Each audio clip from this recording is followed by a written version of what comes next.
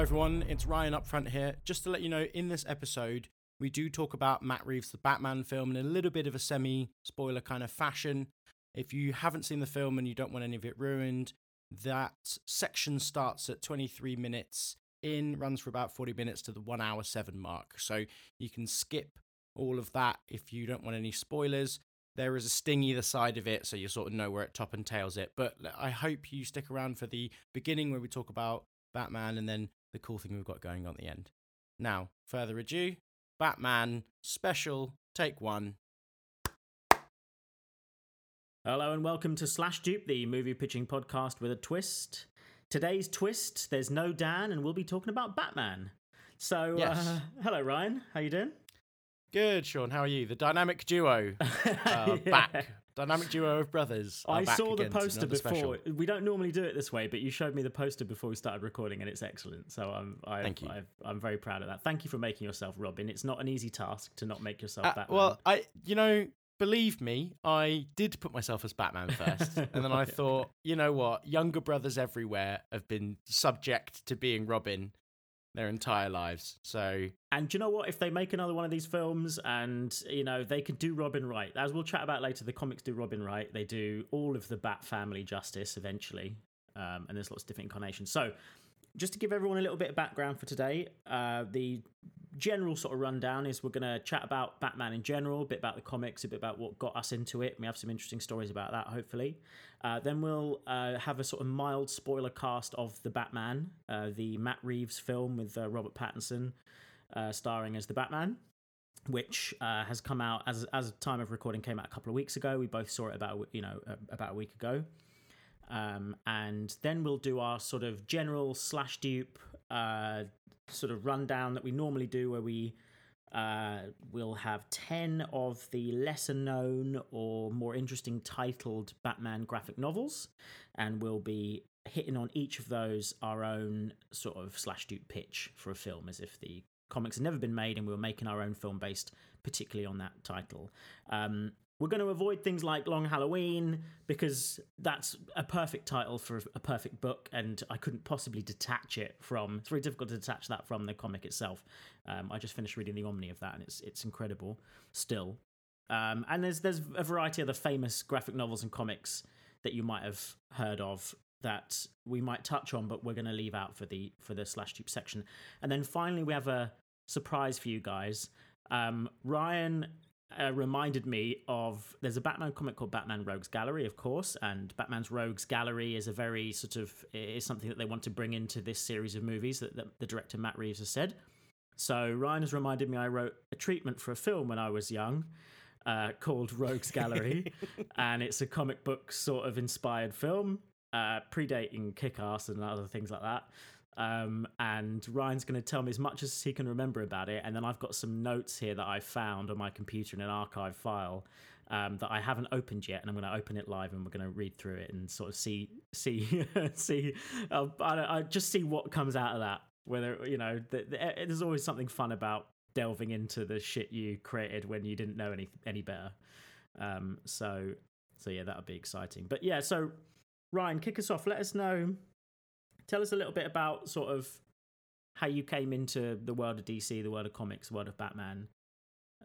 What were your sort of early experiences? Because it's funny, because I think if Dan was here, Dan would talk about how much he loves the Adam West Batman. And I don't know if he's just doing that to troll or if he... Nah, he's an old man. That was his favourite. He's an old man.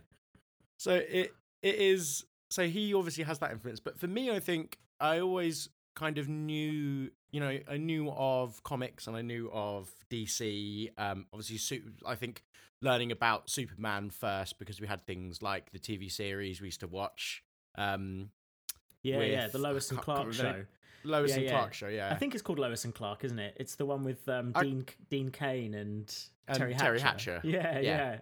So, got introduced to DC that way, and, very much knew, Batman was a dark comic, and I think actually when it would have been, I want to say 2008, when we went to Barbados. Right. It was the first time I bought a graphic novel, and it was The Long Halloween, actually. It was the first time I'd read. Yeah. Which you still have somewhere in a box, because you've got The Long Halloween. Yeah, I know it's you've in got the it somewhere. attic. Yeah, it's in the attic. Yeah. And so I was like, oh, it was really interesting, and I then knew at that point I started to get into podcasts, and I started to listen to Kevin Smith, who did early. Huge Batman fan. I think he did Green Arrow, but he also I know for a fact he did a Daredevil run, which was why he was in the film Daredevil. Yeah, the 2005. But he did so Kevin Smith, he wrote The Widening Gaia.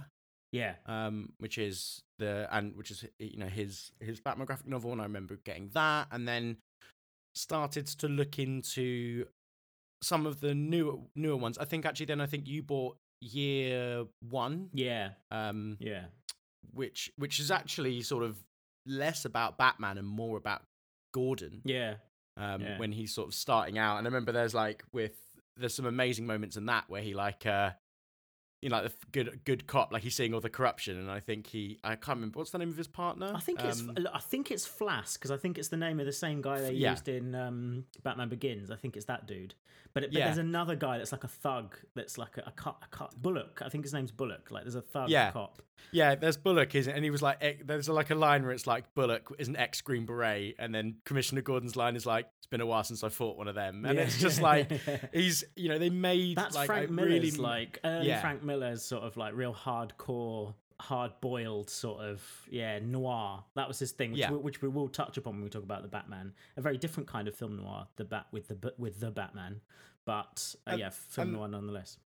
And then I started then getting into the New 52 when they started to do it. I think it's... I always get... It's like Scott Snyder and Greg Capullo really kicked off the Batman run of Court of the Owls, for example. This is following Flashpoint, when they sort of... For anyone at home, they basically had like a run of DC all the way up till whenever it was, the sort of 2000s somewhere. And then they decided, because their movies were coming out, the Batman movies by Nolan, all this stuff was getting quite popular, that they'd sort of make the move to reset their entire universe. So they had Flashpoint. I don't know if Infinite Crisis around the same sort of time. I don't know. I don't think so. I'm not 100%. But essentially, they reset their timeline so that they could take their characters, the 52 of them, which is a bit of a Heinz Beans varieties thing. I'm sure they have more or less than 52. Oh, I thought it was, because of the amount of weeks in a year. Oh, okay, yeah, interesting. Or it might have been because of like how many universes there were. I have no idea. You might be right. But they basically reset their timeline. So following that, with if you ever hear New 52 in the comics, that's their sort of reset Batman. And then that was, you're right, that was Scott Snyder that took over that initially. And it was really good because first of all, when that was being described, it was like I heard it said quickly, and so when I was Googling for quarter vowels, like VALs. Right, okay, yeah. Right? Because people were saying like, hey, it's the quarter vowels. And I was like, I was like, quarter. I was like, Batman quarter. And I couldn't figure out what it was until I found out it was the Court of Owls. Yeah, but because it said really quickly, I was like, couldn't realize what it was. And that sort of spurred me on to like a run of, there's the Batman v Superman graphic novel runs, which are really good. Yeah. And and so I read all of those, and I thought those were really good, and then started to sort of look into it. And if I'm being totally honest, my Batman graphic novel run dropped off sort of more recently, and then with the films, and it's potentially reinvigorated me to sort of maybe go back and look at where I finished. I think I finished in like year 0 and then year 1 in the New 52. Right. And then that's what these movies are for, I think. So obviously they make money on their own, and they're great pieces of art on their own and entertainment on their own. But part of why they do it is because the cross media sort of thing gets newer generations into the comics. It gets them into understanding what is an omnibus, what is a graphic novel, what is a trade paperback, what's what hardbacks. There are unwrapped editions which have no color. There are pencil artist editions which are just the pencils, and noir editions and all this sort of stuff. And it gets them into this whole ecosystem. So, of course, the comic publishers want to make money, but at the same time, there's so much of this world that the films can only touch upon that you can delve into your favorite writers, your favorite artists. You can see the combinations of what they put together. And so I think it's a really wonderful world that I completely agree with you. I've been looking back into a back catalogue, and I'll explain in a moment, a back catalogue of A Bat catalogue. A Bat catalogue, yeah, very good. Yeah, but Batman's one of my favorites, and he works in comics really well for a variety of reasons. I'm not even sure if we can add anything to that conversation, but yeah, out of all the DC characters, I do think he's my favorite. But then that might have a thing to do with the films being very good, I think, as well, and sort of then you step back into the comics. So yeah, so for me, I didn't come in at Batman 89. I was too young. The Tim Burton series, and I didn't, when I watched them here and there on TV or on DVD, I wasn't a massive fan of them. There was something about them that didn't, even at that time growing up, I don't think the world wanted something sort of that was sort of faux gothic. It was sort of like pop gothic, and I mean, great for the time, but I think at the time I was growing up, I didn't want that. I wanted, The Matrix had just come out, stuff like that. You wanted something that was sort of, I was about to use the word gritty, which is like at the bane of everyone's life. But yes, yeah, I know, bane. We'll talk about. Oh, listen, we may even touch on. Anyway, yes, we'll get to the spoiler part later, but I'm going to make a note to mention this. But yeah, so I think for me, it really genuinely came in at The Dark Knight. So around the time that Batman Begins came out, I was into Christopher Nolan, the director. So I was into his films. I absolutely love Memento. As a film school student, everybody watches that. You talk about it. You try and mimic it, and it's not possible. And it's just, So Christopher Nolan, as a big up-and-coming British director, was sort of in vogue. So when he was tapped for Batman Begins, that's what got me into the series. And it was around that sort of time I got into Superman Returns, because again, I wasn't into the prior Superman series, because it was quite a long gap between Batmans and Supermans in that time. So we had a friend that we lived with called DK. We have a friend called DK, Danny. He actually got to work on the set in Pinewood. So a friend of his just couldn't make his job, which was to essentially flick a fan on and off, and he was like a grip or some kind of thing. So he would flick a big fan on in between takes to cool Batman off, because he was wearing the full suit. So Christian Bale as Batman, he would cool him off in between takes. And he went to Pinewood, and they were shooting over those few days. They shot the hospital scene, so they shot the explosion in the corridor, which was on a set inside, obviously. They shot the Joker going to Harvey Dent, and there's some stuff in the script, actually, where it's like omitted, where it's like Batman talks to Dent. There's like a whole dialogue scenes where he talks to Dent, whereas in the film, they cut that to him going to Dent's bedside, if I remember correctly, and finding his or replacing his coin. So that was a whole dialogue scene that they cut in the end and cut it down to just that small section. But he was there. Gordon, isn't it? Gordon speaks to him in his bedside, I think. I think he does, but there is a bit where Batman goes to his bedside, and there's a bit there, but there's a whole exchange which they cut out in the end, and that was the bit that he was on when he was cooling the actors. He said Heath Ledger was there, and he took a piss next to Heath Ledger, at the stalls. And like he was very proud of that, and that really sort of, this is the funny thing about what movies can do, is it just completely got him into Batman, the whole world of Batman. It just got him into it, and I'm sure he liked comics beforehand, like I did, and I'm sure he liked DC and Batman beforehand, like I did, but it didn't get him into the world. So I lived with this guy, and he just devoured Batman, and he got Nightfall, for example, before Dark Knight Rises came out. The series where Bane breaks Batman's back. He got the Batman v Superman run that you were talking about prior to. So there was like a whole sort of run of hardbacks that he got. Killing Joke as well. The Killing Joke. So he just got into a whole load of comics and he sort of filled in all the gaps. So I got Year One, you got Long Halloween, and he filled in the gaps. And I was really happy to share those stories with someone. That's the beautiful thing about a comic, is it's a very unique, private experience, and then you share it with someone, the book and the experience, and you sort of go, oh, what did you think? And you chat about it. So that was my sort of entry into it. And then when The Dark Knight came out, I was so hyped for that movie. And it was shot on IMAX, and you saw the previews, and I believe I think it was one of the first ones. I think I saw it. Well, it depends, actually. This might timestamp it. No, Avatar was the first I saw at the IMAX, which means that I saw Rises in the IMAX. We bought a special edition of Batman Begins, which had the opening heist scene Yeah. from The Dark Knight. You're in right. it. They re-released And we a new watched print that of it over and over and over and over. Just Yeah, that you're right. opening sort of with William Fitchner. Yeah. You and your friends are dead. Yeah, it's like And, wise guy, bank manager. Oh, that was such an amazing thing, that opening sequence. And this is why I'm glad cinema is having, with Dune and the Batman, they're having this kind of resurgence up post-COVID that it's having at the moment, because I missed those sort of experiences and those previews. And like, yeah, you're right. It had it on that, and it was the box set of Batman. I had the DVD of Batman Begins with the comic, and then the cowl version of it. And one of them, had a new print, which had had that in it. So just briefly, my Batman. This is what I just wanted to touch on this quickly. Batman is a little like Bond. So you come in at so they reboot it every so often. Rich and white. Yeah, basically, yeah, and a lunatic, and a sociopath, with a damaged orphan. But in many ways, he is, which is why.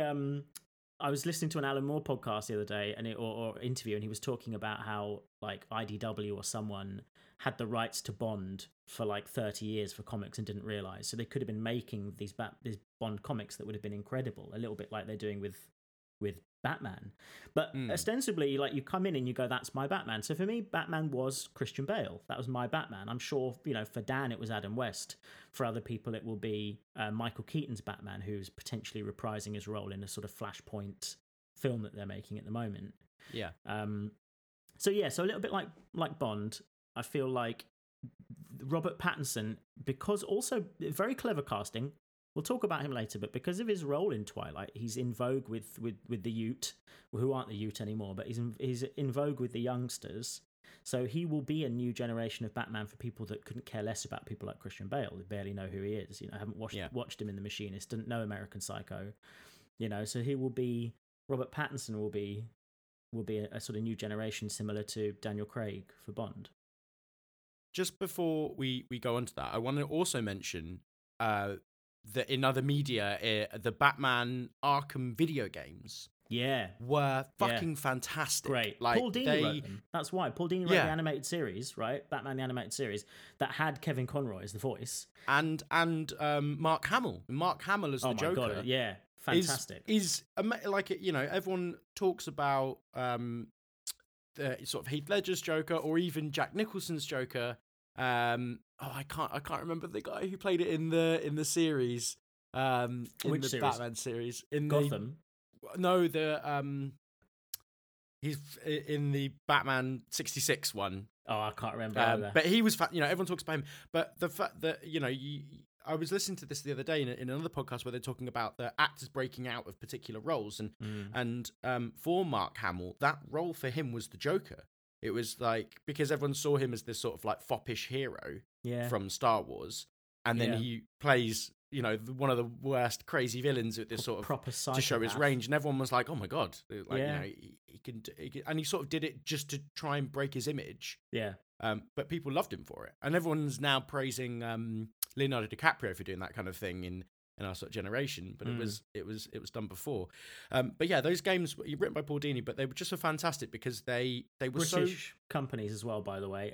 Rocksteady are Guildford, Surrey, London based. Before that they were in Kentish Town. I was when I did my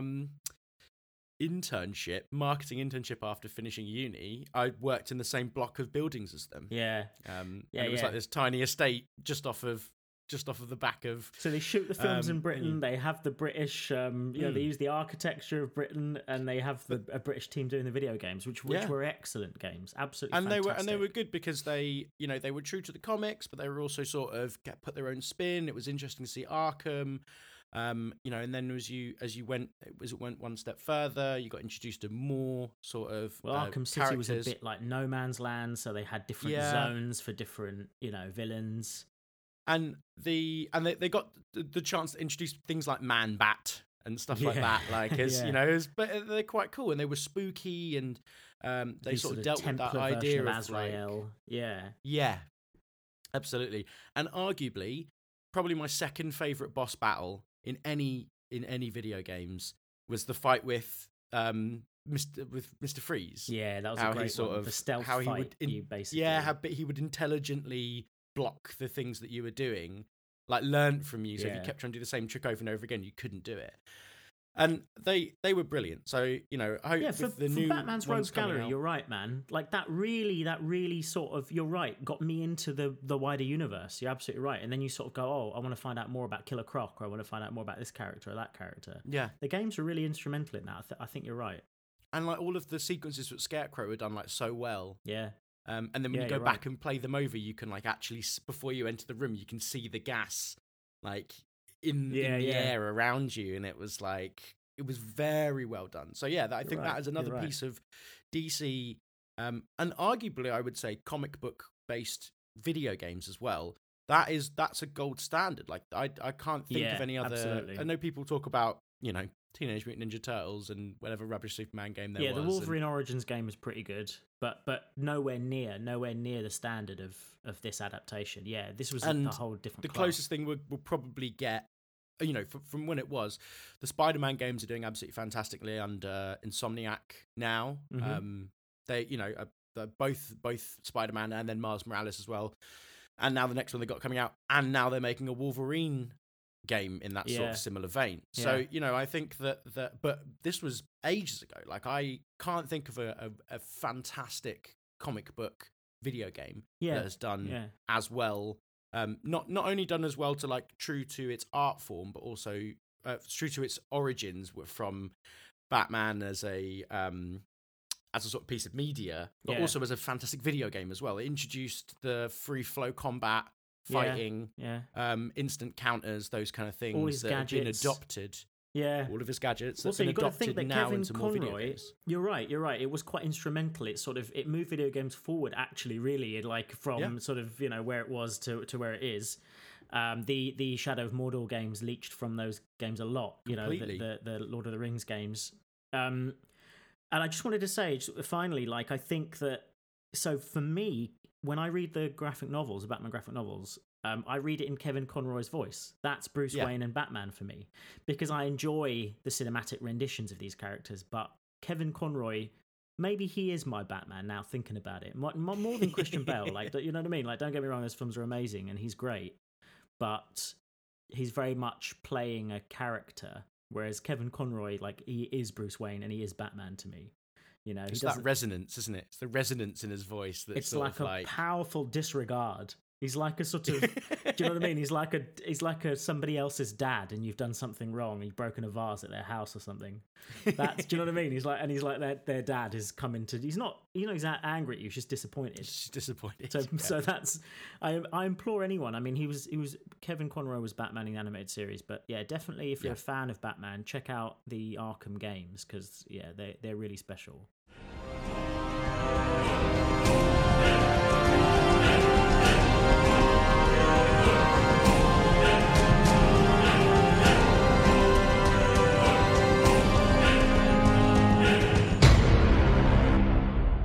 So the Batman. So just in case anybody doesn't know, we're gonna do some spoil. We're gonna have a spoiler cast. We're gonna chat about some things. I don't think there'll be heavy spoilers, but definitely watch the movie if you haven't before you listen to this, or be prepared to have a few sort of elements of the movie spoiled for you.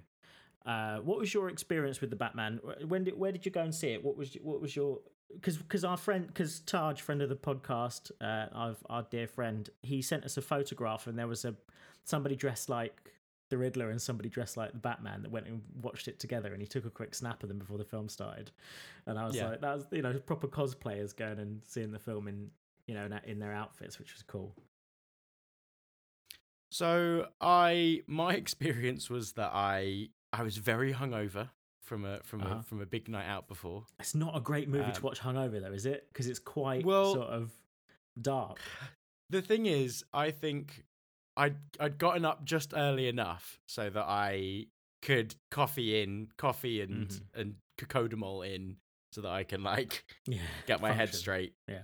And then I basically got there. I just got a nice fizzy drink, big bottle of popcorn, and I was like, right, I'm just gonna munch because I knew I was settling in for a close to 3-hour film, right? Yeah. So I went to an earlier screening because I was like, I don't want to be knackered by the end of it. I don't want to be knackered by the end of it, and it also means like I can grab a bit of lunch and then, and then watch it. So like I'm not going to have a rumbly tummy or anything that through it.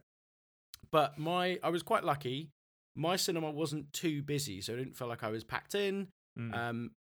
And I did see like an IMAX 2D screening of it up in Nottingham. But my sort of experience was, it was interesting. There was like groups of, like couple of groups of like young nerds. There was quite a few like older fathers and sons. So not sort of cool. young kids being taken to it, but like a lot of people going. Or they could be uncles or however it is. But that kind of it really felt like it. There was a bunch of people were going for an experience to watch Batman. As long as they didn't pass through like a dark alley on their way out, with their pearls, mother's pearls on.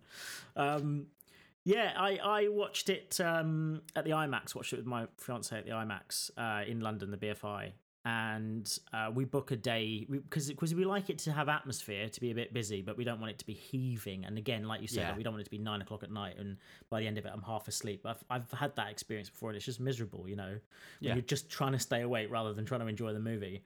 We watched it sort of around just after midday at the IMAX, and I'm grateful to have seen it at the IMAX because it's quite a dark movie, so it was nice to get as much fidelity as possible. Right?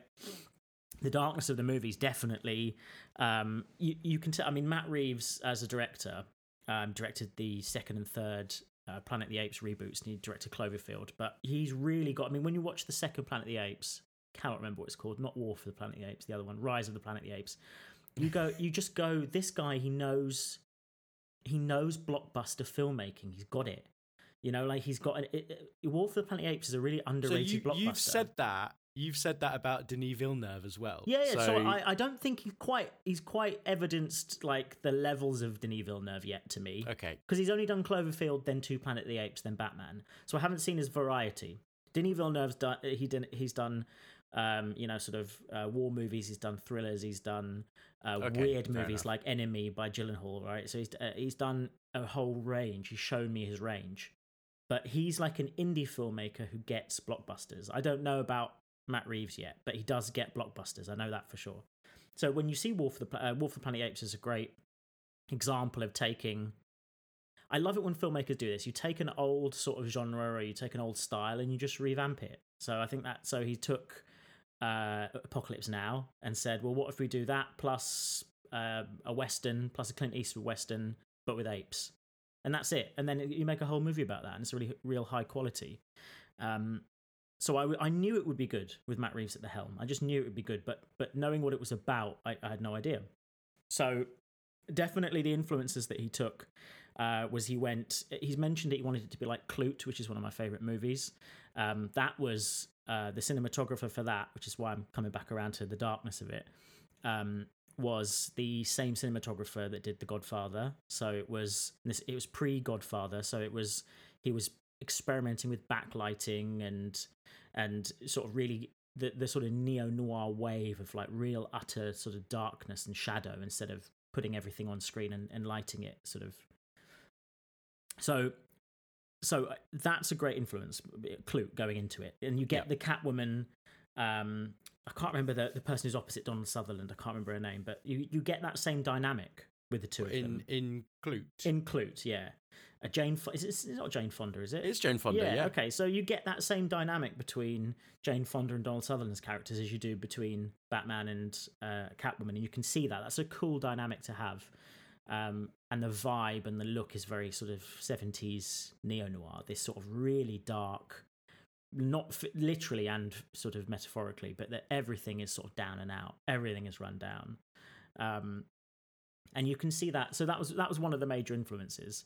And I think that sort of leaches into the design, right? I know that you were saying to me, because I didn't recognize this, but you said that you recognized Printworks.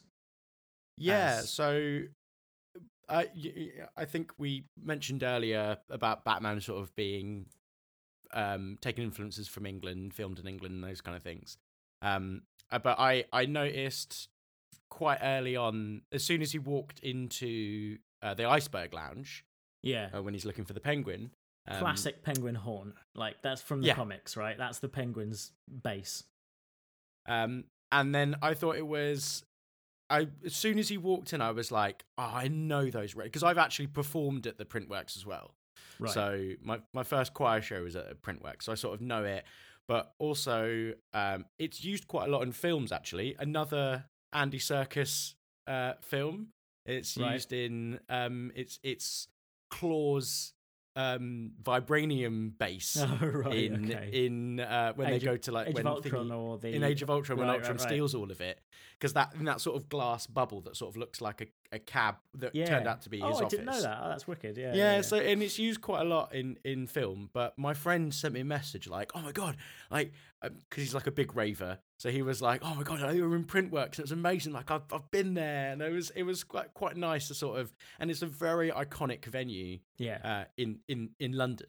And so I found that really interesting. Talking about the cinematography, one of the things that I really loved about this film was its use of darkness and fear. Like in his opening monologue, where you sort of look into the darkness. And it's sort of you have this real. It's completely black, and you have this feeling of like dread, like with the slow pans and sort of like and the music behind it. It was brilliant. And then also its use of it's a shame Dan's not here, but it's a shame its use of music and sound was fantastic. The fact that you heard his boots just like that element like of a fear toll is different. Yeah, exactly. Like the toll of a bell. He's coming. And that's his entourage, is his suit, basically. Yeah. Can I just say, this is a different thing entirely, but Robert Pattinson... No, I'll chat about it when I chat about Robert Pattinson. Robert Battenbat. Robert Battenbat, as told by Mr. Sunday Movies. Yes, I'm going to make some notes, because I love this thing that he said, but we'll chat about that. So using the darkness and the fear, and it was just incredible. And then it's using its darkness and its fear, its use of, like, every punch wasn't like a whoosh, it wasn't like a sort of like a pow. It wasn't a pow or like a or anything like that. That was from thunk. The 66. It was a devastating thug. Yeah, like devastating thud, isn't it? Just like thud on a thug. Like just is it in Watchmen where they sort of describe it like wet meat, like punching wet meat? Yeah, it's just like oh no, it's Sin City, pounding wet chunks into the floor. Yes, like that's which is another Frank Miller. So you can see how some of the influences, like of the hard-boiled sort of thing, leaks into things like the voiceover, right? Which I really loved. I heard a few criticisms about it recently, like in other critics, but it's like no, there's a constant monologue in the Batman comics. So to have a constant monologue in it is quite fresh. We haven't had that in a Batman film yet. And then you were saying he was writing. It's sort of the explanation for the monologue was he was writing it in his journal. He journals. He journals. He's got he practices good. The thing is, mindfulness. If you get it out of his head, he's reading. He's looking at it back, right? Like mindfulness, and it through his little eye. And it is that like if you read the Batman, the New 52 run, especially at the end of every one, they've got like a little sliver of how he became Batman. So he he fights for like 28 hours straight in like this like place in like this Viking place, and basically like doesn't kill anyone. They're like you have to kill, and he like knocks everyone out and then just collapses. He learns how to drive by like racing carjackers in Rio. And then he goes to like practice like chakras and mindfulness and all that sort of stuff, like on top of mountains and things like that. So it's interesting that like Batman is described as peak physical fitness, peak like human physical fitness. A lot of people who do CrossFit like to describe Batman as like the ultimate CrossFitter, right? Like he's good at everything, but part of that being like peak physical health is mental health, and so the fact that he journals, and also it was quite cheeky that when he closed the journal it said year 2 on it, which was maybe like a little in joke to the comic book itself. Kind of, but they wanted to say like he's in his second year 2 is a Batman comic, year 1, year 0. In the New 52, I think year 2 has the Riddler in it. I think that if that's right, and I think so maybe that's why they chose it. Yeah, it's interesting because although he's on kind of year 0, you can. This is the interesting thing about this reboot is he hasn't I don't think, looking at him, if he's been doing it for 2 years and he's as broken as Bruce Wayne as he still is, he hasn't met the Masters. He hasn't gone to fight on the top of a mountain. He hasn't met, Ra's al Ghul. Yeah. He hasn't met the people that will shape him into this sort of mystical creature that is a bit more of studied in the ways of fighting and mental sort of gymnastics. So at the moment, Alfred said to him, didn't he? He said, "I taught you how to fight." Yeah, yeah. He said something along those lines, didn't he? Well, so Alfred, like in the comics, I'm glad we've got this version of him, and it must be said that we didn't see enough of him, definitely. Definitely. But I like this version of him because Alfred in the comics is, and this was evidenced in Michael Caine's one, right? Because he was tracking down gem thieves in Burma or whatever. Yeah, Do you know what I mean? Sew you up. Exactly. But yeah, he was like British Special Forces, isn't he? And he was like, but he's specifically medical. So you've got this vibe of like a man who can fight but also can heal, and it's like that is something I want to see in the next one. In fact, I really like the prominence of Alfred's role in this one, even though it wasn't there for a lot of time. He was like, your father gave me this. I am a Wayne in a sense, and I have taught you how to fight. I'm not just your butler, sort of thing. I have taught you how to fight. I can figure out these things for you. And how it was his responsibility. Did the ciphers for him, didn't he? Yeah, and how he sort of said it was my responsibility to keep your parents safe, not yours. So he showed a little bit of how much of the pain and guilt he carries, which I don't think we've ever seen in that way in the films before. So that was really powerful because we couldn't see it through the still brooding Bruce, but we might later on. So like you said, he's taught him how to fight. I quite like the some of like I think I like all. I haven't watched the Pennyworth TV series yet, but I quite like some of the renditions that we have seen of Alfred. Like I loved in Nolan and you had Michael Caine as sort of the old guard. Very English butler, wonderful. But then I really like but then I really like Sean Pertwee's version of like this like EastEnder sort of like in Joker, but he doesn't take any shit. No, in Gotham, the TV series, he plays he plays like fresh from the SAS. Like this is his first thing in. And he plays this like Alfred that doesn't take any shit, can shoot a gun, can won't back down, but also is very good at everything. Is very like neat, proper, and British. And I think that came across really nicely as well with I can't remember Andy Serkis's one, because you can't go out there without any cufflinks, and he's willing to take his own cufflinks off to give them to. He's not like, let me go and get you a pair. Here's that was a great scene. I really like that. That feels like exactly. That feels like a graphic novel panel. That's the sort of thing you get. Yeah. Like that image of like him taking off the cufflinks and saying, "Your father gave them to me," when Wayne was being a bit cheeky to him. Like, you're just the butler. What are you doing with these things? Yeah, you're not Wayne. And he's like, "Your father gave them to me." Yeah, I thought that was really powerful, and I think that a lot of that also has to do with. So just linking it with some of the visuals, like and shooting at Printworks and stuff, I loved that. So I love that the movies. I think this goes back to Ridley Scott's Blade Runner. So we've talked about this before, right? So Ridley Scott's Blade Runner came out. Everyone said, "Why is it raining? Why are there towers of smoke everywhere, plumes of smoke and everything?" And his brother Tony Scott, because people didn't understand it. Science fiction was like Logan's Run and shit like that. Like they hadn't seen anything like this before. And Tony Scott said, "Well, that's just where we grew up. That's the north of England. That's Britain, industrial England, right?" Yeah. So to the Americans, especially in like LA and stuff like that, they hadn't seen this sort of shit in Hollywood. But because it's bright and sunny and it's there's palm trees everywhere and everything like that. But it's different. It was different in England. And I think that when Nolan made Batman Begins, he very much modelled the Narrows, I believe it's called.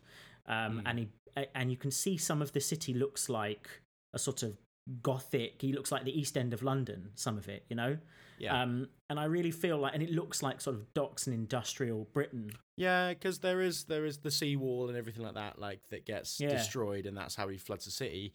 And so it's and that I think that does actually happen in that run, the year 2 run. Yeah. Yes, the Riddler actually blows up. So that is actually a storyline that happens in the comics. which is probably why it felt a little left field in the movie. But like for people who know the source material, you go, oh well, that's his plan. So yeah, so they have this sort of gothic. So definitely, the second film, The Dark Knight, the second Nolan film, was Chicago, and it was like a US piece of crime fiction. It was Michael Mann's Batman, very intentionally. But it's nice to see them sort of go back to a British Gothic feel. So like with the Batman that they shot in Liverpool, they shot in Glasgow. So they had Glasgow double for a lot of Gotham, which I think is fantastic. So they have the real genuine Gothic architecture. It really feels like the comics rendition of Gotham, which didn't really feel like an American city. Metropolis is an American city. Gotham is more like Prague or sort of industrial London. Or the Manchester or something, right? Yeah, it doesn't feel like not to shit on other cities in the UK, but if you go to London, it's all skyscrapers, not skyscrapers, but it's like big tall buildings. Like, you can. Well, I love seeing London from the air when I'm flying back in because you know exactly where you are based on all the buildings. And you go to places like Liverpool, which actually have a rich history in their blue collar workers and the sort of the mining industry there, absolutely, industry absolutely. that docks and everything that created those areas, and then population grew around that, yeah, and art grew around that, yeah, and so they had big structures because they needed to store stuff. It's sort of the other way around for London, where you could get your way through the Thames, and that was your way in. So so Gotham really felt like that, didn't it? It really felt like it grew around these sections of industry. I think it's interesting because I was watching the chase sequence, right, in the cinema, which is excellent with the Batmobile. When he revs the Batmobile, what I liked about it was that when you first see it, it's like it's covered in black smoke, right? Yeah. Which is quite cool. But also the sound it makes is not like it is a fear sounding car. Yeah. Like it's not a rev of an engine and it's not the whine of a jet. It was like this growl mixed between them, which was it was almost like nails on a chalkboard, like that kind of noise. And I found that it's that's the moment where like the lads are like, whoa, look at that fucking Batmobile, and it's like that was that's the kind of thing that. But I can see why but it was done so well, and the Batmobile it wasn't this like high tech fancy thing. It was this cobbled together like machine. Like even you can see as soon as he turns it on, like the engine superheats and it glows. Red through the intake, and like that's why he needs it to have basically nothing on it, so otherwise it would superheat. It's a great incarnation because the Batmobile is it's another gadget in the iconic arsenal. Yeah, it's another bit like James Bond. You got to if you're going to reboot it, you got to have these things in there. You got to have the martini and the tumbler. The tumbler from the Nolan films was great because it was this really interesting sort of. Well, it was appropriate for those films. It was like get me a tank. Like it makes sense to have a sort of, a military vehicle because that's what Wayne Enterprises were developing, military sort of equipment and vehicles. And I love it in a movie when you see like all the bits of a car being made and you're like, oh shit, this car's going to come out later on. I'm going to see this. It's like the Chekhov's car. Yeah, exactly. So Chekhov's when he had that action sequence, I just get this feeling sometimes. I'm like, that's Britain. Like, there's something about the lighting. There's something about the way it feels like the M25. That sort of really acid yellow color is like every motorway you've ever driven on at night. And I was getting those vibes. And actually, they were going to shoot it in Liverpool, funnily enough, and then they shot it at a nearby airfield to get that sort of feeling. But you can tell that it has a British feel. It's something about the light and something, but I really loved that. It felt like an action sequence on the M25. And that one of those amazing chase sequences was the fact that he was chasing the Penguin. Like, now we've got to give props to Colin Farrell. Oh my God. I mean, as the Penguin, like under those prosthetics, you can still tell it's him. But just like, when he turns up and just like, hey, take it easy, sweetheart. And he's like a proper brilliant Batman goon. Like he's a proper villain, isn't he? He's a proper Batman like villain. in the making. It's what you want. Yeah. You want one of those broad characters. But it was nice that, like, they didn't, like, it wasn't like, oh my god, it's the Bat. They spoke face to face. Do you know what I mean? Yeah, like, yeah. And But every he time didn't you try went and back to intimidate that him club as either, well, which I kind of liked.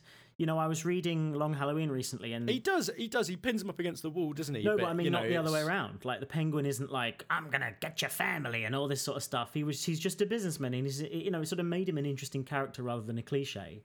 Weirdly, even though he sort of is a bit of a cliche.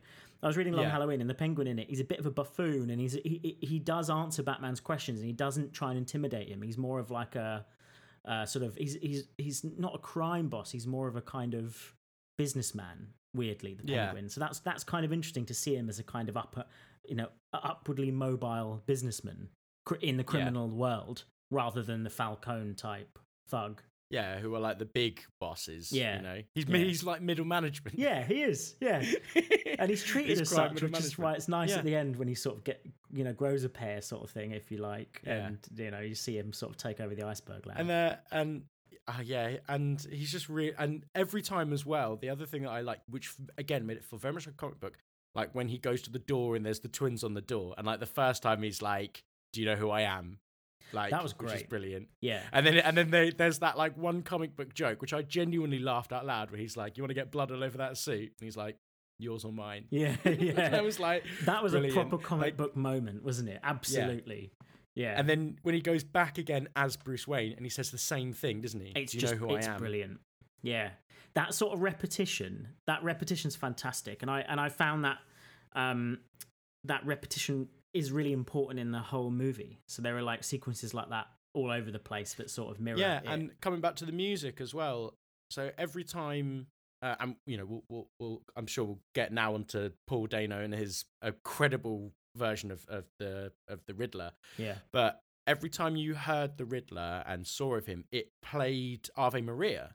And Ave Maria is a funeral dirge, so it's like it goes back to the fact that Batman's parents, Bruce Wayne's parents, had died.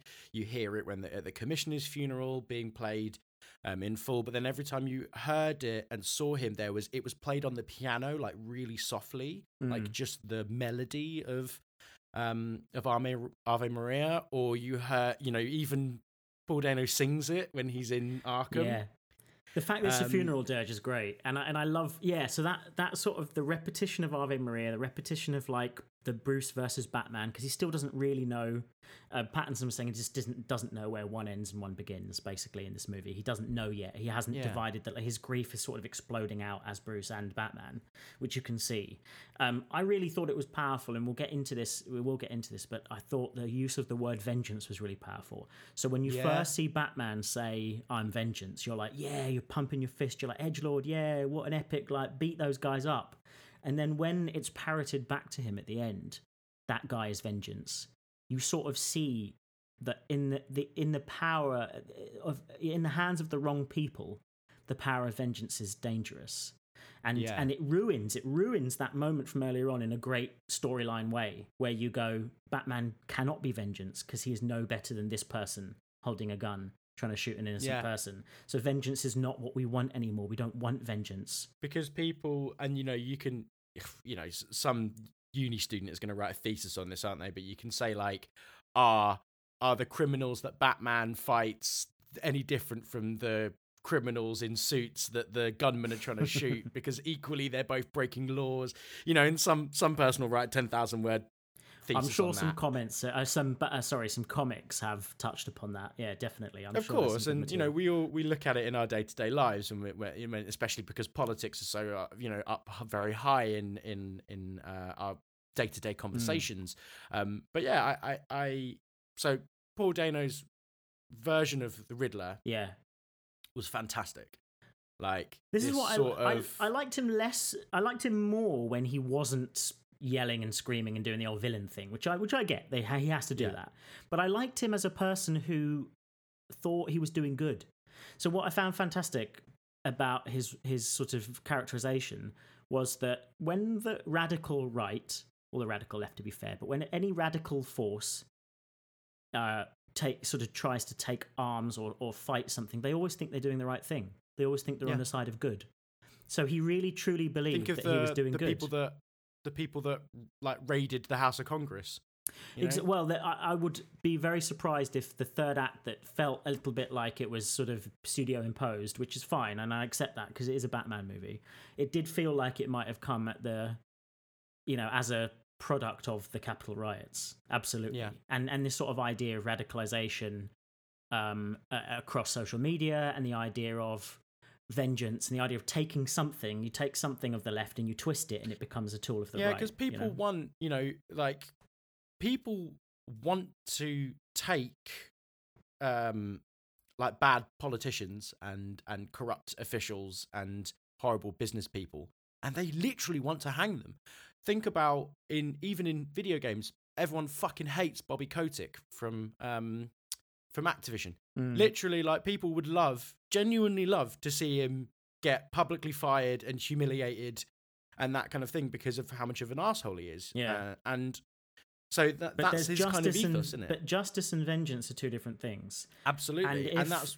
Yeah, and if Gordon is justice, Batman can't be vengeance. He has to be something else. He has to be hope, which is what he produces at the end. He is a symbol of hope. And that's really interesting to me because they haven't really put that forward in the other films, I don't think, in the same way, or in a way that feels powerful to me. He's always a symbol of vengeance, but in this one, he's now going forward going to be a symbol of hope. He is going to be the thing in the darkness that doesn't frighten bad guys, but makes good guys feel safe. That's how I feel that this is different. Which is like ironic because I should feel in real life, I should feel that way about police officers. And I always, every time I see a police officer, I think, oh, what have I done wrong? Not there's a beacon of our society, a bastion of our society that should help and protect me. And, maybe that's my own hang up, but like that's that kind of thing. And I didn't see it in that perspective. I didn't see that he became a sort of symbol of hope. Yeah, well, for me, that was what they were trying to do at the end. The kid trusted him. The kid always saw him as for who he was, like the orphan.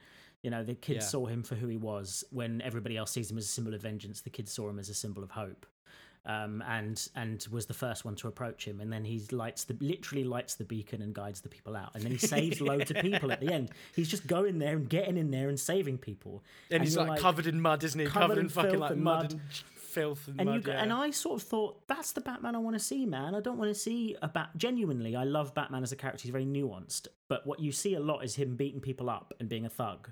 And that's actually not what I want to see. And in the comics, he's rarely like that. He's very nuanced and he's very passionate, Bruce Wayne, and he's very human. And, but in the movies, they don't touch on that the right ways. But this one really felt like, going forward, it would be different. I like the, so what was interesting about Nolan's Batman was that he was the billionaire playboy.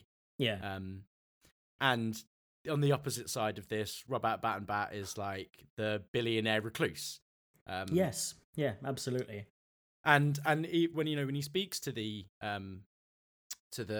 mayoral candidate, and she says like you could be doing a lot more to save this city, like which is true. Yeah. As Bruce Wayne, he could be doing more. He's squandering his fortune. He doesn't care about the investors.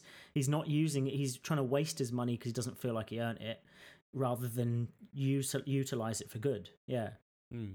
Like the other, like Bruce Wayne. That scene in Arkham where he's like Bruce Wayne, and you're like, oh fuck, and great. It goes on for ages, doesn't it? And then he's like, Bruce Wayne, the only one I couldn't get. I know, that and was so tense. Saw it, but it was interesting because Batman, he doesn't move or doesn't say anything until that comes out. Yeah, and that's when he starts speaking. Then he starts being violent. That you see in the trailer, which is like the Christian Bale Batman to a T. But you didn't see that till he was pushed. You're right. And so the Riddler definitely not when he was pushed.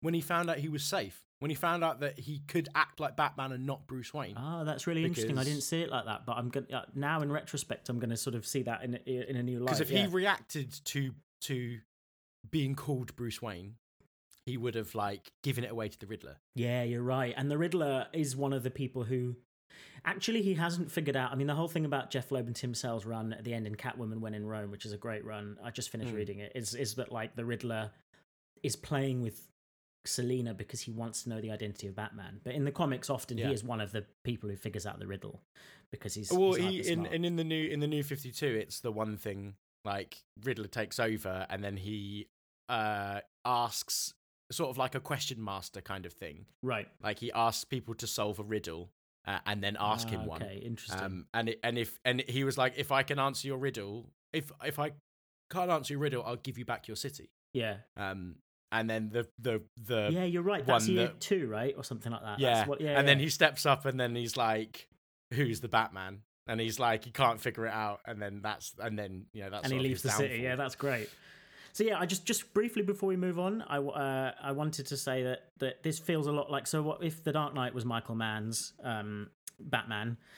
This is Batman by way of David Fincher, definitely. You know, it has the echoes of Zodiac, it has the echoes of Seven, definitely. And I like that. I like that you can make a film like this. It's the same way that The Dark Knight did it. It's a film, a drama, and a thriller and a horror in many ways, because you know, sort of superhero films are very much horrors and like this because they're all people dressed up in costumes, you know, and the dark, seedy underbelly, and noir, obviously. But yeah, you have that sort of you have the sort of aspect of, but there's a Batman in it. You know, there's a Riddler in it. It's a normal sort of story. There's potentially a Joker in it. Yeah, but then you throw them, and I think that's when Batman works best. And I think some of the better comics have shown that you can do, like Long Halloween is like a sort of serial killer and a gangster film with Batman and his rogues gallery in it. And I think that's what they did best with this, is they sort of took there's some elements of Saw as well, I suppose, but which, you know, but not sort of leaning too heavily on that. Or arguably, maybe Saw took inspiration from things like the Riddler and from the comic books. And there is, and you know, the fact that he is quite dark and he's quite creepy and he's, you know, someone who the system failed, you know, is the kind of idea. I actually recently found out about the Nottingham Joker, who is this guy, again, same thing, fell by the system, but used to dress up like the Joker and harass people. Right. And he's in jail because he dropped a bowling ball on someone's head. So at least his methods were true to character. But see, this is why I like this Batman rather than Joker, right? Because Joker by Todd Phillips is like, fuck the world, destroy things, blah blah blah. It's really nasty. It's a nasty film, and like Taxi Driver. That's why it's good. It's a good film because it's, you know, it's sort of nasty. Off the time, yeah. And off the time, it's like it's rallying the underbelly. But it's rallying them in the way that is the way of vengeance. Negative. Yeah, yes. This is what I find a really interesting counterpoint to Matt Reeves' The Batman, is that at the end, Batman goes, no, I'm actually, if you're on my side, you're the side of hope, not vengeance. And I thought that was really powerful, because people, the edgelords that sort of, and weebs and all sorts of people that loved the Joker in the wrong way. You know, when someone comes along and they start talking stuff, and then the right take it and they go, the radical right, and they go, this is our savior now. Anarchy is what we need. Yeah. And because both the radical left and the radical right want anarchy. Yeah, they both want that. And so I just really loved that the Batman sort of it was almost like the response to the film Joker, the DC film Joker by Todd Phillips. I thought that was really, really fascinating. And also, before I go into this brilliant quote about how Robert Pattinson sort of took inspiration for his version of the Batman, which I find brilliant. He's a brilliant actor, and his choices are really fantastic, and you should go out and find this interview where he talks about it. I just wanted to ask you the question, because we haven't talked about this yet. What do you think he used right at the end to beat up that guy? There was like a bit where he was shotgun blasted. It's adrenaline. It's like pure, because you can get like an adrenal shot to the heart, can't you? So that makes sense. Makes sense. Why was it luminous green? That looks like Venom to me. You think it's Bane? Yeah, I think it's Bane juice. A lot of people online are like, "Is that?" There's a comic called Batman Venom where he uses he's sort of addicted to a sort of Joker and Bane cocktail. So I mean, I'm not sure. I don't think they'll go down that route for this character, but it certainly looked a bit like Bane Venom. It looked like that something makes sense, else. And that's why he went fucking mental, didn't he? Yeah. But like the thing is, because in my head, I was actually because he gets knocked down a whole bunch of times in this, which I quite like. Yeah. Like, oh fuck! I also love that his bat suit isn't like a bat; it's just a wingsuit that he zips up. Yeah, and it's really difficult to fly in a wingsuit. Cool. It's really dangerous and really difficult. Yeah, right? and his and you think about like all the wind traps that buildings create as well. It'd be fucking near impossible. Which is why I like. And also I like that he kept his batarangs on his bat logo. Yeah, that was cool. Was really cool. Yeah. But I think I thought like, I'm like, man, if he's getting fucked up so much, he should definitely just like bang some adrenaline and keep going. And he does that. Yeah. And so, but like, is that an appropriate thing for him to be doing? So that's really interesting. You know, is it maybe something that he learns like Bale's Batman, like he'll learn to sort of channel his inner sort of strength like a monk without having to resort to something like this? You know, is this something that he can sort of, you know, sort of learn to do without or something? Do you know what I mean? Like channel it in a different way. So I don't know if are there any other points you want to make on the movie before I just sort of end on this little Robert Pattinson bit? Catwoman, she was Zoe Kravitz was fantastic. Yeah, she really, really was. Like, really good. Yeah, you know, I liked all the things like where you know. The other thing as well is this felt like a film noir, felt like a detective thing with the sort of with the eye, you know, with the contact lens computer and like the fact that he was in her ear and talking to her. Well, that's like the clue thing. That's like when you send someone back in, you send like the damsel back in to sort of get the crime boss, and like there's that tension. And they sort of didn't shy away from like, you know, when you listen to the voicemail of her like housemate getting choked, and it was just like, it's really like the piercing scream was on purpose, so that when they play it back again, you can hear it. And they also match the music to it as well. When she's getting choked, it's the same note. Oh, really? Yeah. So it's that kind of thing. I also like that she's a bit rubbish, like in terms of like can't shoot a gun, and you know she's a good fighter, but she's not like perfect, which I quite liked. Yeah. But yeah, it was you know, definitely like fantastic casting. I remember you saying a while ago, speaking to Sam. I think it was Sam that said Zoe Kravitz should be Catwoman. This was ages ago, and he was absolutely right. And Zoe Kravitz is, because Catwoman is, you know, she's a strong, independent female character, blah blah blah. But you know, but she's defined is the wrong way. But she's lonely, and she loves Bruce Wayne, and she loves Batman. Right? That's the thing. It's okay for a woman to love a man. You know, like fail the Bechdel test. Yeah, but it's okay for her to do that. It's okay for her to be defined also by her sexiness. She's a sexy character. It's okay for this to happen. And at the same time, she obviously has her independence, and she has her life without Batman and Bruce Wayne and all this sort of stuff. Do you know what I liked? I liked that she didn't use her sexy to like get something. She didn't like kiss Batman and then steal his watch or whatever. Yeah. Do you know what I mean? You're like, right. And even like when she wasn't when a caricature of a sexy person. And even when he's like, oh, can you go back and I need to know who that is? She's like, oh, he's fucking looking at me again. Like, no, I don't want to go back over there because he's a creep. Like, what do they call them? Droppers, didn't they? Which I thought was quite cool. Like when they drop the drugs in their eyes, and it was like quite a cool term for like. I liked all that stuff, and I liked drug. her sort of the male gaze, and literally the male gaze, and you sort of like him seeing what it's like to be a woman through her eyes briefly. You know, that's not what the movie's about. It's a Batman movie. It's not a Catwoman movie. But I liked that it felt. You know, balance. And the fact that he had to do some detecting, and he had to figure out all the stuff, and like the world's greatest detective, and like, bring him into the light. But he was also a little bit shit at it. Yeah, like, he's not that good at it yet. Was, like you know, he had to have Alfred's help with the cipher. Well, listen, that works in I was really long Halloween. That's what he's like. So he doesn't want any help from Alfred, and he gets it wrong, and it's like someone else has to come in and get it right for him, because it's instead of none of you are safe, it's nine of you are safe. Even like Colin Farrell is like, fucking what'd you do? Not take first grade Spanish? It's just like, and he fucks that up, completely fucks up that whole thing about like the flying rat, isn't it? Yeah. Like, but it's brilliant. You know.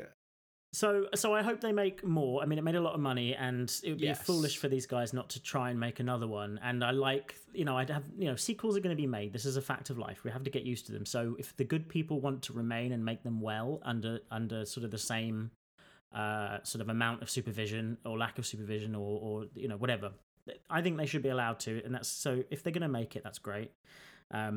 What they're going to touch on, I don't know. We can speculate, but there's lots of other people on YouTube that are speculating, and that's fine. Go and watch them. They'll chat about what might be next.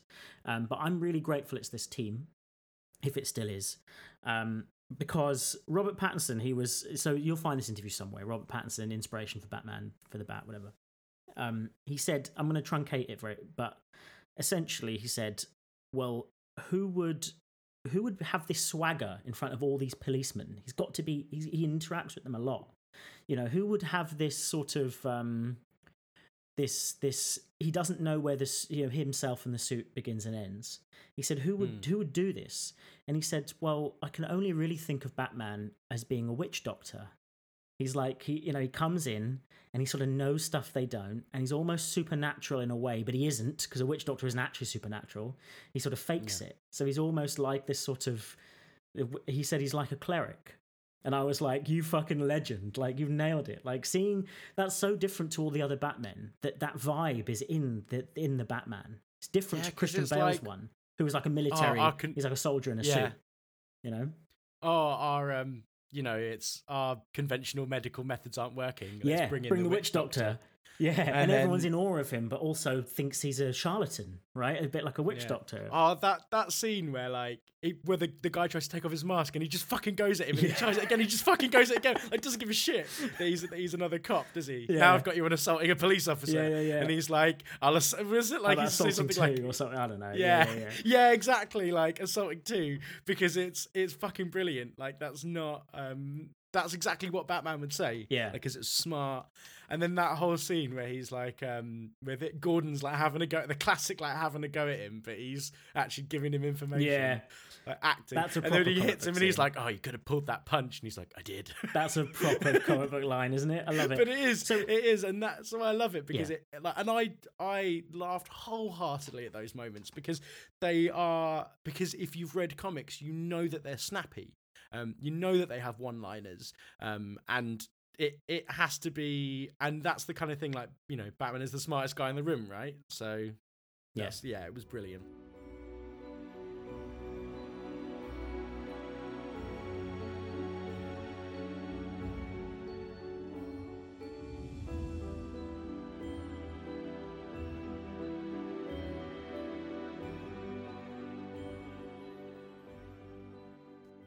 Okay, so I'm going to give us, let's go quickly through these 10 quick fire pitches for movies inspired by the graphic novels of the Batman series, the lesser known ones. I may briefly touch on what they're actually about, or how they're spelt or something, but let's do them as quick fire as we can.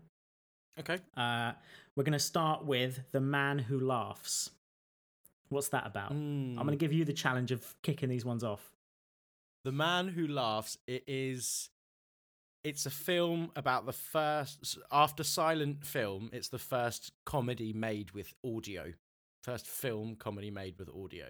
So like in Hugo, is it they do a lot of like the sort of, I can't remember the name of the director, who was a real Georges director. Méliès, Yeah. So they talk about a lot of the silent films that he made and things like that.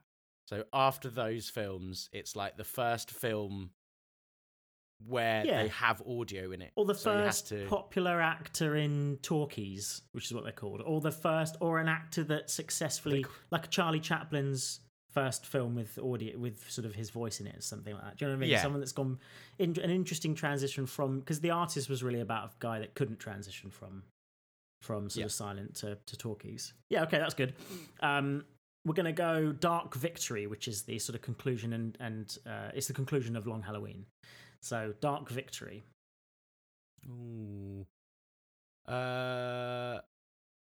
It's like a political thriller where like it's about someone who collects dirt to be used for political gain. I like that. Or like... Yeah. Yeah. Also, I would say let's make it both political and a war film, because Dark Victories, it sounds like an operation that they would use. Like the American military would have Operation Dark Victory, and it would it turns surrounding it. You know, well, Operation Dark Victory could be like, turns out like we weren't ever coming home, and then it's like that kind of it's a suicide mission or whatever. A suicide mission, yeah. Sort of like the way that. Is it Rogue One that they actually all fucking die at the end? Yeah. It's like, this was a suicide mission. So it's one of those. Everybody in the sort of team dies. Yeah, which you sort of rarely see in military sort of thrillers. Right, Fortunate Son. Bear in mind that it's spelled obviously S-O-N because it's to do with I assume one of Batman's sons. I haven't read Fortunate Son. Fortunate Son. It is. Oh no, of course it is. It's a fucking Vietnam War film, and it's like, I know Fortunate Son, no, bow meow. You know, it's like a Vietnam War film, Okay. and it's like, and it's called Fortunate Son because that song is always used, isn't it? Yeah. In like Call of Duty. Yeah, but it's from the oh, side it of the was used in- Vietnamese, right? That's it. And that's the song they keep hearing as the helicopters go overhead. I'd love to see a Nice, yeah. Vietnam. I'm sure there is one, but I'd love to see a Vietnamese war film from the side of the Viet Cong, just Yeah. out of interest. And it'd be cool because it's like they want to fight. They want to fight with gas. Let's fight with traps, and it's about them like making all of like the horrible. It's sort of bamboo because pits wasn't and that the shit sort like of that. first? It's televised sort of example of guerrilla warfare, and like they were completely outmatched, which we've seen from that side. We've seen Platoon, etc. Yeah, that would be interesting, like real guerrilla warfare. Right, let's go into Nightfall. I think Nightfall needs to be a nasty, cheap, one of those sort of like B With the movie, sun. like sort of epic medieval films. When they make them on a budget and they're rubbish. And it's got like, when the sun fell down, we learned to fight in the shade, and it's like that kind of thing. oh no, do you know what it is? It's a medieval film set during the 30 days of night of like wherever it is that has no sunlight for 30 days. Where is it? It's like Yeah, but we already had that. We literally have 30 Days of Night, don't we? No, It's a but film that's- with yeah, Josh I've Hartnett. of course, but that's And- like a that's I'm just saying because I don't know how many days they actually. Oh, but it's Nightfall, like K-N-I-G-H-T. Yeah, it is in this. So I'm just saying that it's kind of like, it should be at that place. Where is it? Where would that be? It's not Alaska. What am I thinking of? Is it Alaska? It's anywhere that's in that circle. Yeah. So you it have happens. you have like a in Greenland, medieval Greenland sort and of stuff. like two armies are fighting in that place, and they're fighting during that period of utter darkness. And that's what Nightfall is. and their nights. Oh, Yeah, right, I've got of it, course, yeah. I mean, it is spelt Nightfall with a K because obviously it's to do with the Dark Knight. and It's all the that. Dark Knight, yeah. No Man's Land. A sequel to Stalker. Yeah, Eh? yeah. I like Stalker. I like. Yeah, I that. know you like Stalker. That's why I said it.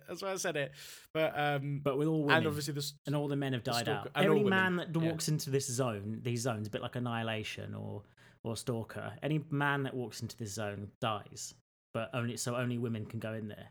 So it's No a little, Man's Land. No Man's Land. I like it. It's a little bit of a both, isn't it? Court of Owls. I thought this one was going to come up. Talked about it earlier. Yeah, Court of Owls. but it can be vague enough to be something else, is what I was thinking as well. Is it Zack Snyder's sequel to The Legends of Owl. Ga'Hoole? Legend of Ga'Hoole.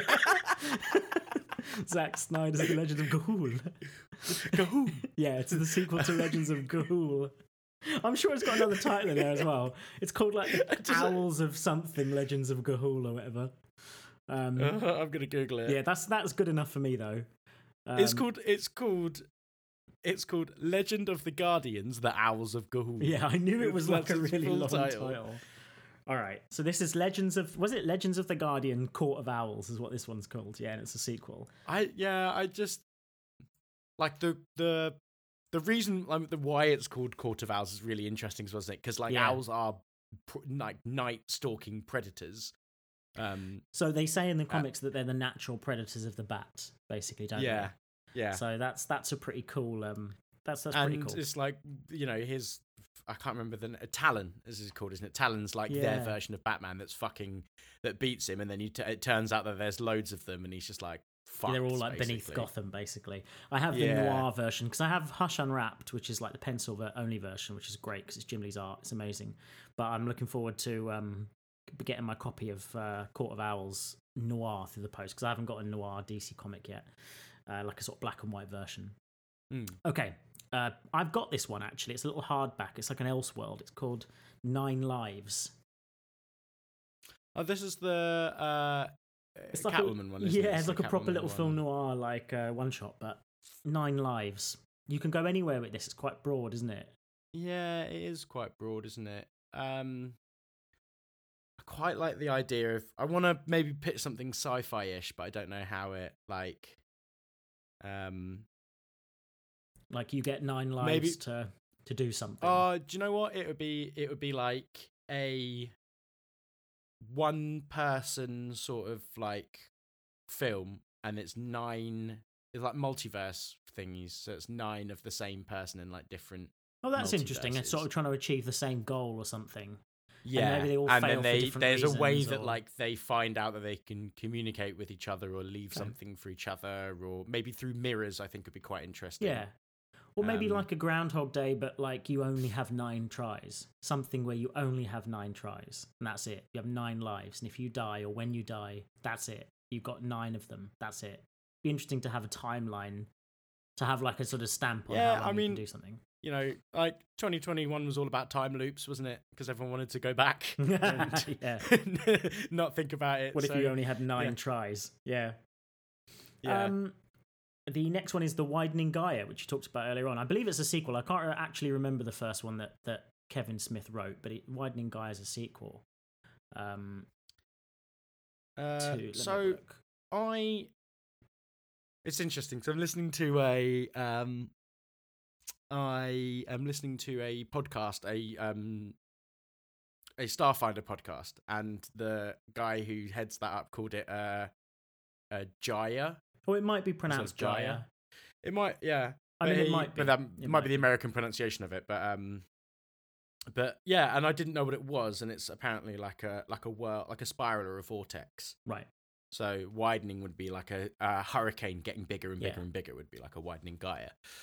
So I think that's where I'm going to go with this. I'm going to say it's like okay, yeah. it's like Yeah. a disaster film. There's like a tornado. Oh, you know what I'm going to do? What? It's a tornado that's getting bigger and bigger, and they don't know like how. Yeah, how they haven't and really why. fused like And then they have to Yeah. Felix Baumgartner space drop someone into orbit directly and then into they the eye of find it. there's something inside. It's the a fucking tornado, alien. Yeah, right? it's like an alien yeah. on the inside of it. Yeah, That's what it's something like gonna that's be. good. Yeah, I'm okay. I'm on board. I can get on board with that. We're 2 from the end. We're looking at Heart of Hush. Now, this is one of the sequels to Batman Hush. Paul Dini did the sequels to Hush, Okay. interestingly enough. Heart of Hush. I feel like can Hush stand for something? We do love an acronym. You love No, an is it acronym. Yeah. There's 2 No, different kinds. Dan but- loves an acronym. Dan loves an acronym. Yeah, that's true. I don't know what Hush could stand for, but that might be something. And then it's like a sort of Percy Jackson style, like teen adventure. Yeah, okay. Heart of Hush. And it's like, yeah, it just sort of like retreads some kind of. Do you know what would be nice? Actually, it would be nice to do it like Egyptian mythology. It's all based in sort of. And then you can get like a Yeah, whole that's heap fair. of They like, haven't done that. They Middle always- Eastern and African actors, and Yeah. And then you still have a white hero who's like a young boy and everybody gets Of course. annoyed. You know, like, yeah. it would be Hush. Like Hush would be it would be like like a particular mummy that had like powers, and then because Yeah. they put their hearts in the jars and stuff like that. Yeah, didn't and he they? has his stuff like mouth that. wrapped up. That's why he can't speak. And then when they unwrap him, he's like he's got a horrific sort of ear splitting voice or something like that. You know, like he's got like a voice that can do nasty. But that's the only thing transformative that can things. actually break the heart, isn't it, or something like that? Yeah, don't know. something like that. Yeah, exactly. All right, the final one is Tales of the Demon, and I believe that's a Ra's al Ghul comic. But so this one, what are we going to go with for Tales of the Demon? Could we? It's got a Tales of the How can we- Unexpected. It's got an anthology vibe to it, right? Yeah, Tales of and the obviously Demon. Tales of the Crypt. Yeah. So there's got Tales to be of the like Crypt, Tales of the Demon. demons. But I wonder over... if we can change the word tail as in TALE to TAIL, like a whipping tail. Okay. But I don't know what that is. It's a Sonic Elseworld where Tails becomes evil. Tale of the Demon, Tales of the Demon. No, I don't know. I like it as Tales, like in the stories, but maybe it's different demons throughout different. It's just a different demon from different mythology comes out, and like it's like another. Each one is like a group of. Oh, maybe it's a little bit like. Do you remember that Kevin Smith did the pilot for this as well? Do you remember Reaper? Reaper? Yeah, featuring all those knobs. Like that, I like Reaper. It was sort of I like a liked it shit as Buffy. a monster. Yeah. Yeah, and concept was good. Is like he had to work off his it was like Oh, Cuphead the is guy basically playing that, as isn't it? Devil was fucking incredible. That actor, Yeah. he's so good. That's a great movie because they sold his soul to the devil and his parents, didn't they? And he has to work the debt off. Mate. That show's due a reboot. Great. That's fantastic. Yeah. Yeah, it's a great concept, and it became very Monster of the Week, and then like So it's a bit like that, except it's a different demon from different mythology, and they have to go and like understand the mythology. Isn't that basically Supernatural? That's basically what they do in It Supernatural.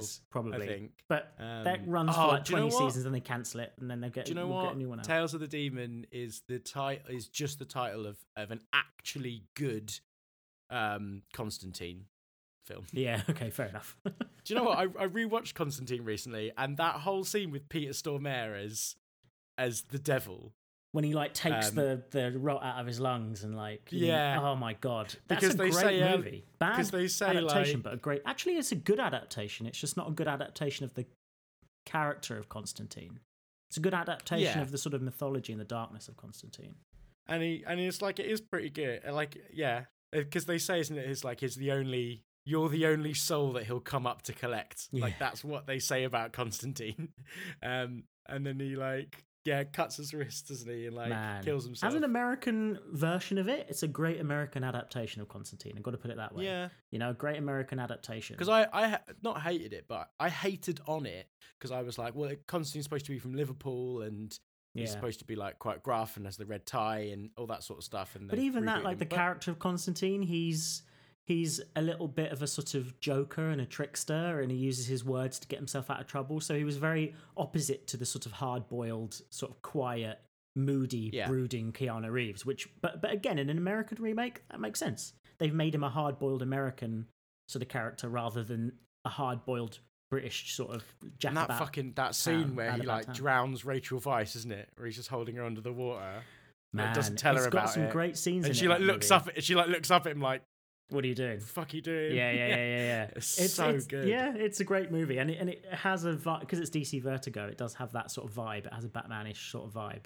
Yeah, let Matt Reeves reboot Constantine. Do you know what? They might let him do it after this. If J.J. Abrahams can do both Star Wars and Star Trek, this guy can do Constantine. Matt Reeves this guy, or Hellblazer, as I'm sure all the comic fans are screaming at us. Okay, very good, very good. Finally, what can you remember about the script I wrote? Let me see if there's a timestamp. I've shut the thing down, but I'm sure there'll be a timestamp somewhere that says when it was written. But I wrote it. DK helped me come up with some ideas for it back in the day, and we sat down and we were writing it as a kind of second screenplay that we were working on together. And I liked the idea. This is pre-Kick-Ass. This is prior to all of those sorts of comic book movies about comic book lovers. It was prior to all that stuff, and it was about a couple of young lads working in a comic book store. Yep. On a small street promenade of shops, and it was about that community and how it was affected on a very small scale by like a very small scale villain.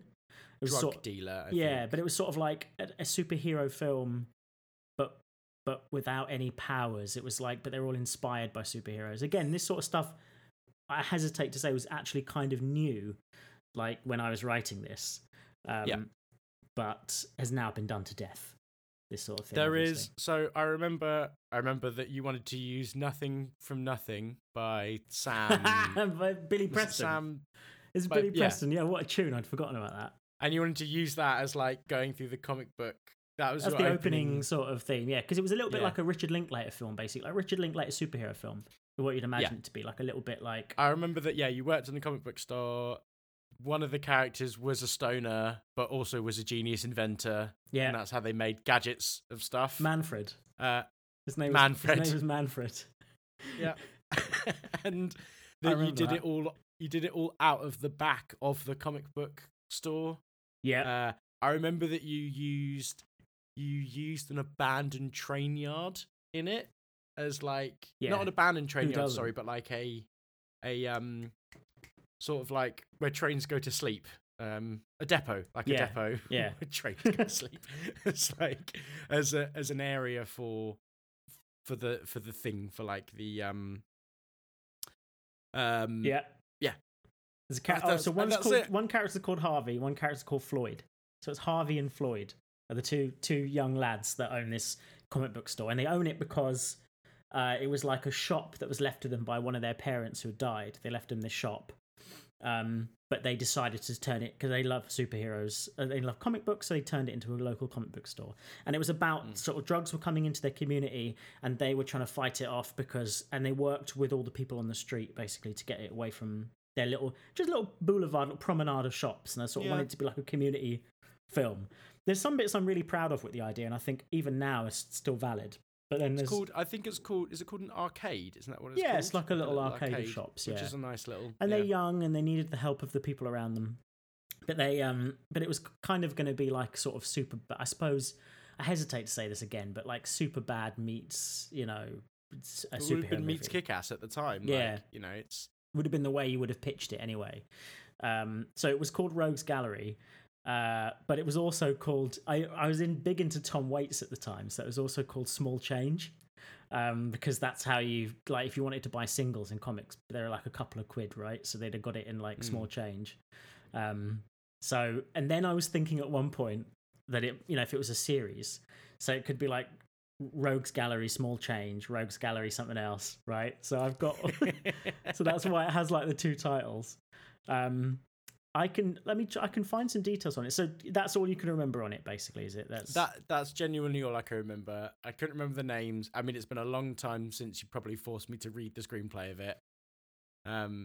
So yeah, I don't. That's all I can remember. There's a character called Red Ochre. There's a character called Ochre. That's like Red Ochre is like I think probably inspired. To be honest, like part Elektra, part Farah from. I think when I think of Red Ochre, I think of Farah from Prince of Persia, the first Prince of Persia game. So for some reason, I imagine that was. I think that she was like a single mother who lived in a sort of council house and then needed to make money, so went out and knocked off like villains and to supplement her income for her infant. Right, is like what I was initially writing. This is all it's just whatever I can remember. Let me see what sort of notes I've got. One of them becomes, so the character, I can't remember who was who, to be honest with you, but I called one character Sean and one character DK in my notes because it helped me remember, when I first write it helped me remember how different the two characters were, like who was which was which. So DK's character was called, hang on, I've got some notes here, the Doppelganger. And the Doppelganger is like, because we lived in Buckinghamshire at the time, there were a load of chavs everywhere, right? Like, I know that's a derogatory term now, but there were chavs at the time. They were sort of thug, white hoodie wearing thugs, basically, is what they were on the street corners. Yeah.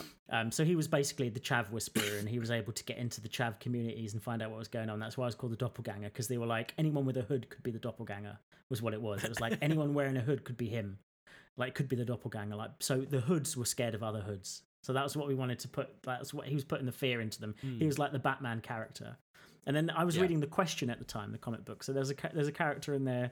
I'm trying to find where it's called Long Play, because it used to be a record store. That's what his parents left him, a record store. Okay. So he has and so what he's done is he's created. I remember now. Fuck. So he created a sort of suit of armor. So he was kind of like a bit like Azrael. He kind of had like a suit of armor and a cape. He looked like a sort of armored Batman, but he created it out of the resin that he melted of his his grandfather was in the war, and he was like he was in the bands, and he pressed records. So he had a load of old records from his granddad's military days, and he pressed them into a suit. So when he was hit, it would like crack and shatter like sheets of vinyl. So like it would splash out like splinters of vinyl, and it would look visually quite interesting. Like thorns damage. Yeah, exactly. Yeah, but it was also look awesome when he was hit, because it would, instead of sparks and stuff, it would shatter into, and then he'd have to replace plates of the records on it, and his Long Play logo would be like a record logo, and he was like an old timey. He'd try to look a bit like a sort of Batman crossed with, like a war vet. Yeah, something like that, like an old, but like also I don't know. There was like a vibe of noir and sort of like Tom Waitsy sort of look.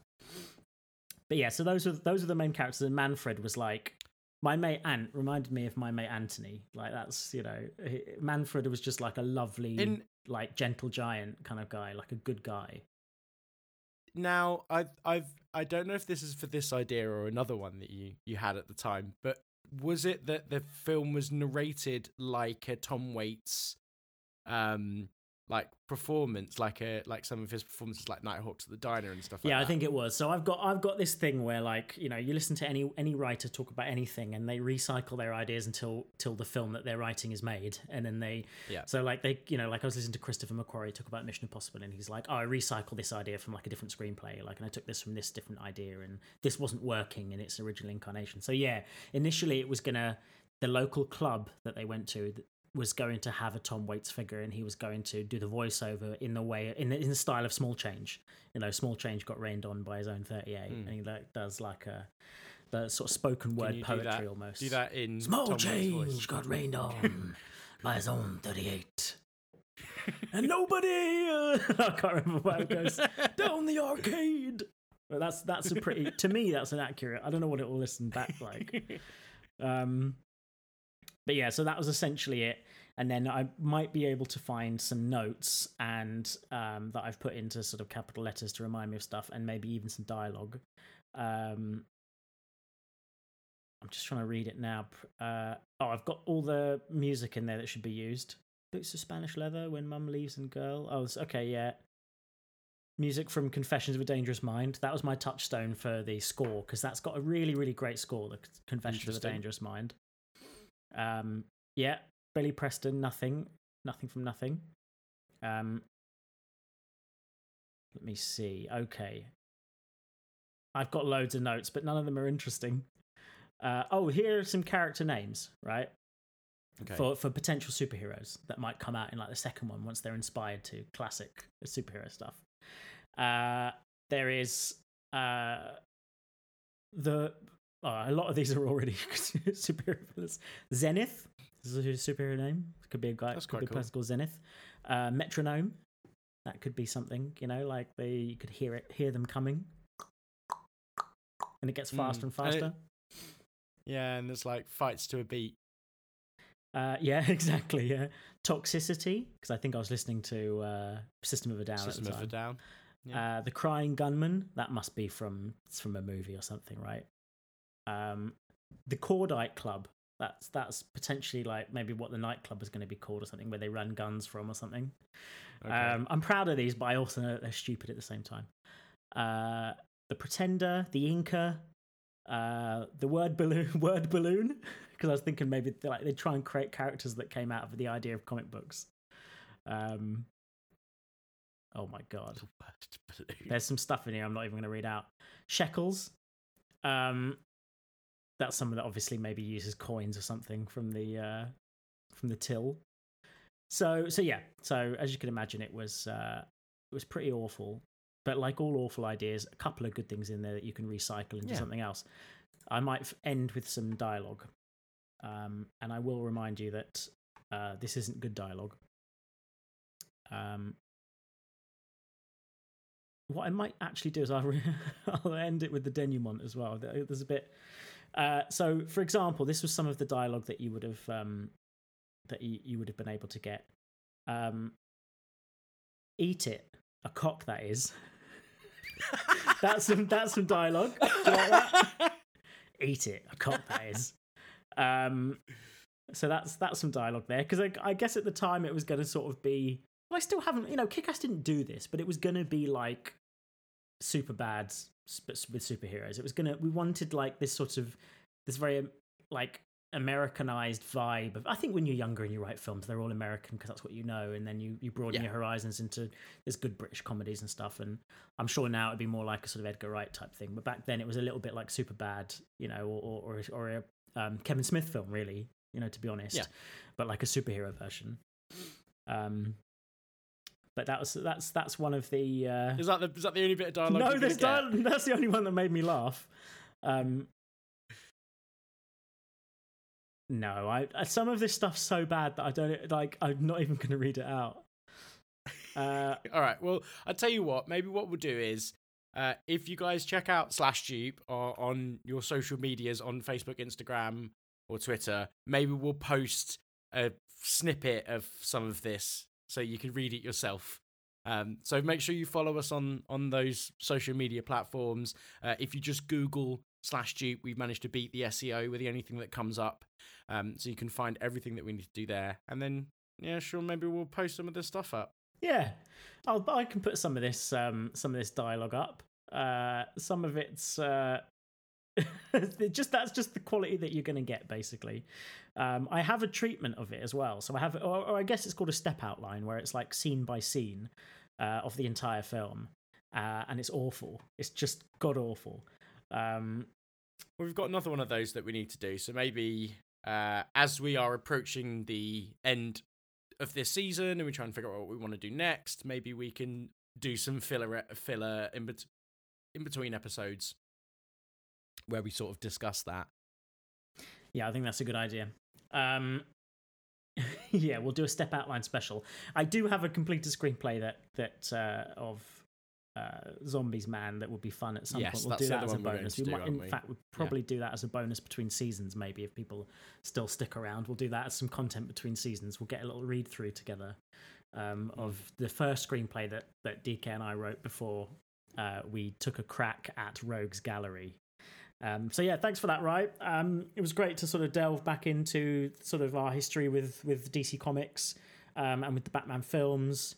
And do a little /Dupe on some of the lesser known graphic novels. It was really good to chat to you about the Batman, and like you said, hit us up on @/Dupe and let us know at home as well if you what your experience with Batman is, what you would like to see. You know, like Dan DeCruz. You can see how I might say DK. Dan was expressed. And he regrets this now because I wind him up about it. But he expressed his sort of that he didn't quite love The Dark Knight as much as everybody else did, which is perfectly acceptable. But with that in mind, what would he like to see out of a Batman film if that was too sort of dark for him? What would one want to see? What would you want to see? So let us know. So thanks for that, Ryan. It was good fun today. We missed Dan, of course, but we always love a chance to ramble about Batman. So yeah, it's good fun. Thanks for joining. Thank you.